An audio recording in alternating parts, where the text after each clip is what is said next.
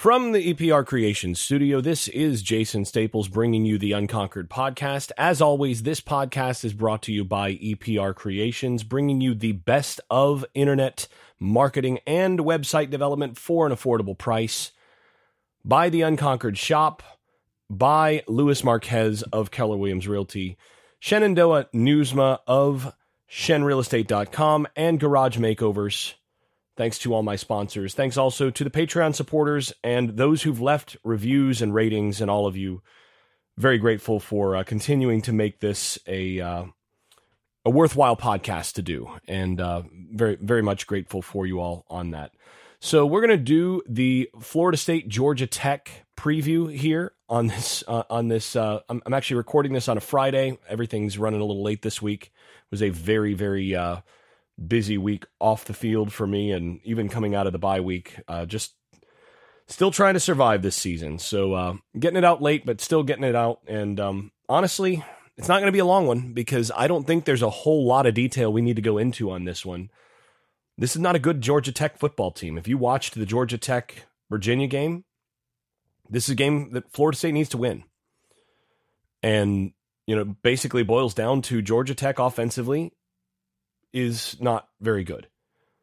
It's real simple. So we're just going to start on the offensive side. Offensive preview, or the Florida State defensive preview, brought to you by Louis Marquez of Keller Williams Realty in Jacksonville, Florida. The best in the business out there. Let him know you heard about him from the Unconquered podcast, and make sure to talk with him about FSU football while he does whatever you need on the real estate side.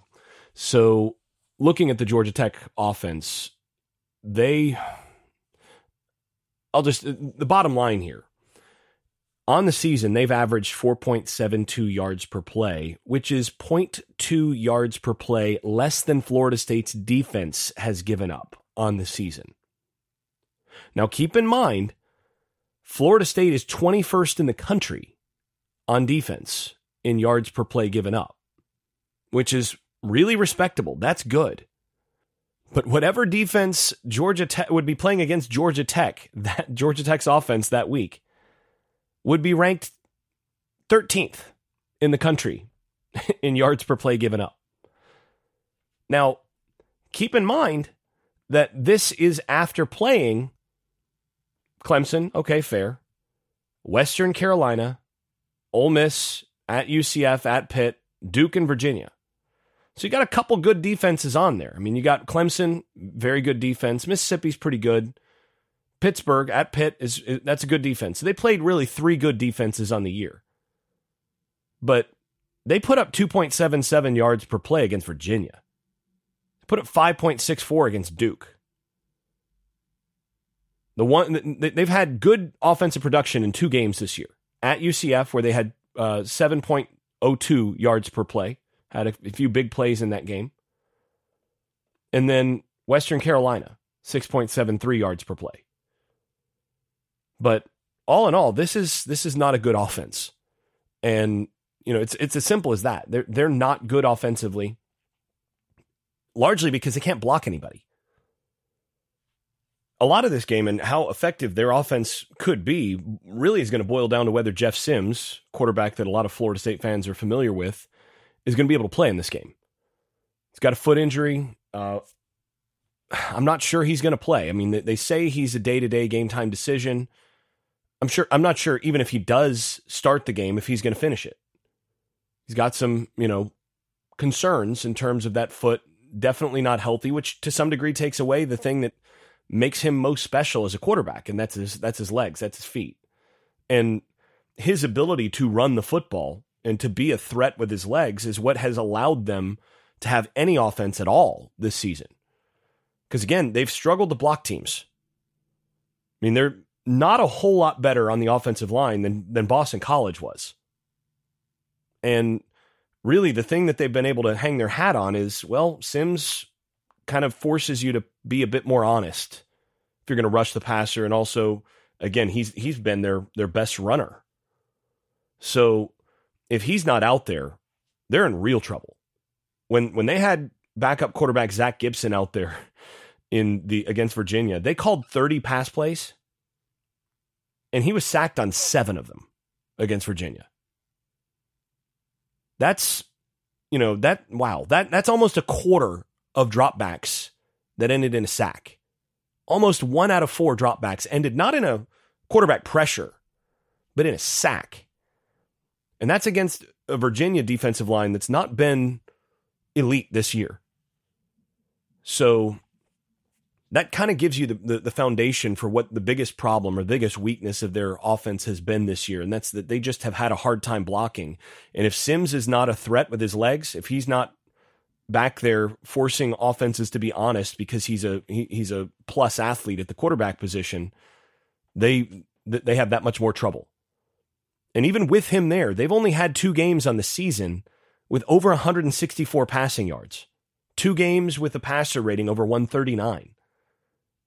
So they've struggled throwing the football, just period. And part of that is, again, they don't have a ton of playmakers on the outside. You look at who they had. I mean, if without the transfer portal, this team could have had some serious playmakers and would have been a real threat. I mean, Jahmyr Gibbs, who's starting at Alabama and is by far their best weapon on offense. You add him to this offense and, a couple of the offensive linemen that they should have on that roster, and they'd be kind of scary. But the bottom line is they've got a decent running back who can, get some yards, get some quality yards here and there, but he's not a super threat to go the distance. Basically, they're in a situation where they don't have a bunch of weapons. They don't have pieces on offense other than Sims. I mean, he's just flapping in the wind there. And it's not clear that he's going to play.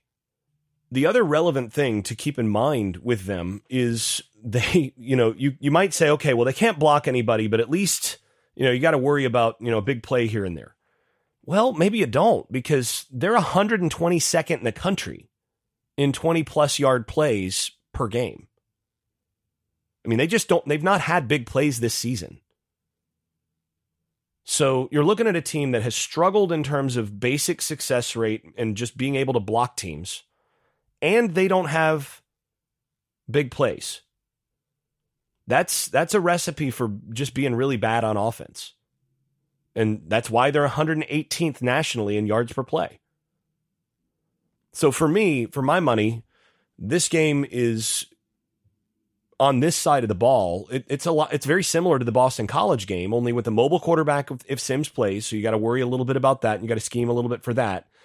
And then without a guy like Flowers, who can really hurt you as a weapon on the outside. So you got, at least Boston College had one big play guy that you worry about at receiver. But other than that, I mean, this is very similar to the Boston College matchup defensively. You feel like you can choke this team out. And given their difficulties up front and the fact that they've not really run by anybody, you feel like you can go ahead and bring pressure when you want to and count on not giving up enough big plays to hurt you. But you also feel like you can just rush 4 and cover out of your base cover 7. The one thing I think you have to worry about a little bit in this one is Florida State's had some trouble, especially with the youngsters on the field, in their base cover 7 look, with the corners being vulnerable to some of the pick plays and some of those things and not passing plays off quickly enough. That's something I would hope that they worked on a bunch during the off week, especially since I think your true freshman at corner, I think AZ is your most talented corner. I think he is a guy that you want on the field for the remainder of the year. But he's got to get a few of those little busts out of his system. He gave up a couple of the most important plays in the last 2 losses where he just didn't come off the in-breaking pick route to pick up the back on the wheel or the rail route. So you've got to be able to handle their backs in the passing game. They will run some of that stuff. They'll pick you. They'll do some of that stuff. So be conscious that you can't just line up and play man on them. You want to play that cover 7 type thing and just make sure you communicate. But if you just play fundamentally sound and you turn your front loose on them, I mean, I think you should expect to give up under 4.5 yards per play. And without turnovers, this offense is just not scoring much on you. You feel like you should be able to win this game, 17 points might be enough. So, you shouldn't feel any pressure on the offensive side to put up a bunch of points. You just got to make sure you don't turn it over. As long as they have a decent field to drive, they're not going to score a bunch of points on you. And then I do expect to see Fabian Lovett out there a little bit this week. I don't think he's going to play a full game. You're not going to see him go out there for 45 snaps. I think this is a game you put him out there in a pitch count. Get him ready for Miami. But I do think that this is a game where ideally he gets some reps in a context where you feel comfortable and where he feels comfortable, and test out his legs, get him into a little bit of game shape, and get him ready. And that also helps you that much more. So this is a good recipe for a get well game for Florida State defensively after three straight losses. Now, they played pretty well in those 3 losses, but this is one where you feel like you can come out and do to Georgia Tech what you did to Boston College. Now, on the other side of the ball, which is brought to you by Shenandoah Newsmo, shenrealestate.com in the Research Triangle of North Carolina. Well, Georgia Tech's defense is pretty good overall. It's a good defense. They're decent on the defensive line. They've got good linebackers. They're 22nd in the country in tackles for loss. 2.79 tackles for loss per game. That's pretty good. And then they've made hay with that havoc rate by being 8th in turnovers forced. They forced 16 turnovers on the season. They're 4th in the country in turnover margin. So, they're plus 10 on the year. They're plus 1.43 per game. That's really been the secret to them not getting blown out over and over and over again. They've got that's the crazy thing. They've got 4 losses despite being plus 10 in the turnover column. They'd be even worse otherwise.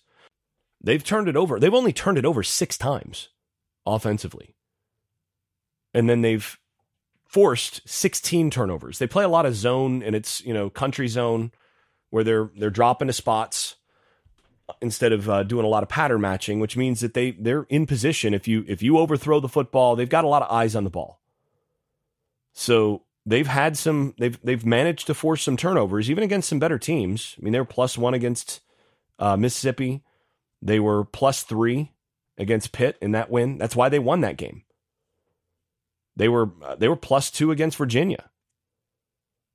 Lost that game 16-9, and despite plus 2 in the turnover column. To me, this is really where this game hinges. If Florida State's going to lose this game, it's going to be because they did basically what Miami just did against Duke. And actually, I don't know if you all are aware, but Duke now is the rightful owner of the turnover chain. That game gave them the authority to do with it as they please. So I'll be curious to see what Mike Elko and the Duke program do with the turnover chain. They earned it. It'll be interesting to see if they add that to their trophy case, which is pretty barren up in Durham. But we'll see what happens there. it is hard to celebrate a win like that no one saw or attended. But apparently it actually did happen. But that's the sort of thing that Florida State would have to do, I think, to lose this game. Is you're looking at multiple, just turnover after turnover, a rash of turnovers that would result in defensive scores and that sort of thing. Because I don't think this Georgia Tech offense is going to score enough points on you otherwise. Defensively, though, they're only giving up 5.18 yards per play on the season, which is pretty close to what Florida State's given up. And they're only a little bit, and that's 0.2 yards per play worse than Florida State's defense. And they played, that Ole Miss offense is legit. They gave up 4.85 yards per play against Clemson in the opener. 6.75 against Ole Miss. It's not so great, but that's a really good Ole Miss offense. But, 4.85 yards per play against Clemson's that's pretty salty. And in their wins against Pitt and Duke, not only did they turn those teams over, they limited their offenses. Pitt was 5.41 yards per play. Duke was 3.71. So defensively, they've been pretty good. And like I said, their defensive line gave Clemson's offensive line trouble. They've been pretty good up front. and they've created a lot of havoc. They've done a good job stopping the run. 4.14 yards per play given up on the ground. Florida State, they're gonna have to actually play well on offense to move the football against this team. But the thing is, knowing what you know about their offense, you just have to be patient and know you don't need to take chances. You just need to protect the football, and it's okay to play field position with them for a while, because eventually their defense is going to get tired and break, and their offense is not likely to be good enough to beat you. So you take judicious shots down the field against their defensive backs, against their corners. You make sure Jordan Travis, when he's thrown against those zones, that he's being extra safe. You don't take risks, because this is a game that if you don't turn it over, you win comfortably. So I do think actually that Duke game is especially helpful film for Florida State, and what they did to Duke, holding him to 3.71 yards per play. And Duke's offense has been pretty good this year with Riley Leonard at quarterback. The reason that that's such a helpful game for Florida State is Duke runs Norvell's offense. I mean, that's Kevin Johns at offensive coordinator. He was Norvell's offensive coordinator at Memphis at the end. They're running Norvell's offense at Duke, and they struggled mightily against this Georgia Tech defense. But again, Florida State's had a chance to see, what did they do? What did they do against that Duke offense? So this is a game where I think you've got counters, you've got some big play pieces to be able to get enough offense. I think Florida State will be a little bit of an uglier game, a bit of a slugfest on that side of the ball. But I think you can expect, all told, including some big plays and all that, about 6 yards per play in this game. But that's not a huge offensive explosion. That's just being reasonably efficient. They need to be patient. They need to try to run the football and stay ahead of the chains. You just want to make sure that you're not in position to do anything stupid, because that's the only way you lose this football game. So all told, if I'm looking at the overall, I've said it a couple times so far, I think this is a very similar matchup to what we saw with the Boston College game. It's a pretty good defense. I think their defense might be a little better than Boston College's, and a downright terrible offense. But again, Boston College had a legit big play threat with Flowers. Georgia Tech, if Sims plays, has a dual threat quarterback that can hurt you with his legs at least. And to me, as long as Florida State's not generous in terms of turnovers, they'll win the football game. I think this is going to be a pretty straightforward and honestly pretty ugly game. I think this is one where Florida State should, and I expect them to, dominate from start to finish. You don't expect a start like they got against Boston College, where you get an immediate turnover after your first score, and all of a sudden it's 14-0 with like a minute and a half, gone, and that game's over at that point. I don't expect that, because Georgia Tech doesn't turn the football over. Boston College has turned the ball over some this year because they depend on throwing the football. Georgia Tech's not going to turn it over a bunch. And as long as you don't turn it over against them, you're going to be fine. But I don't expect it to turn into a snowball quite like what we saw against Boston College. But the end result, I think, will be pretty similar. I'm going to go with Florida State winning this game 38-6.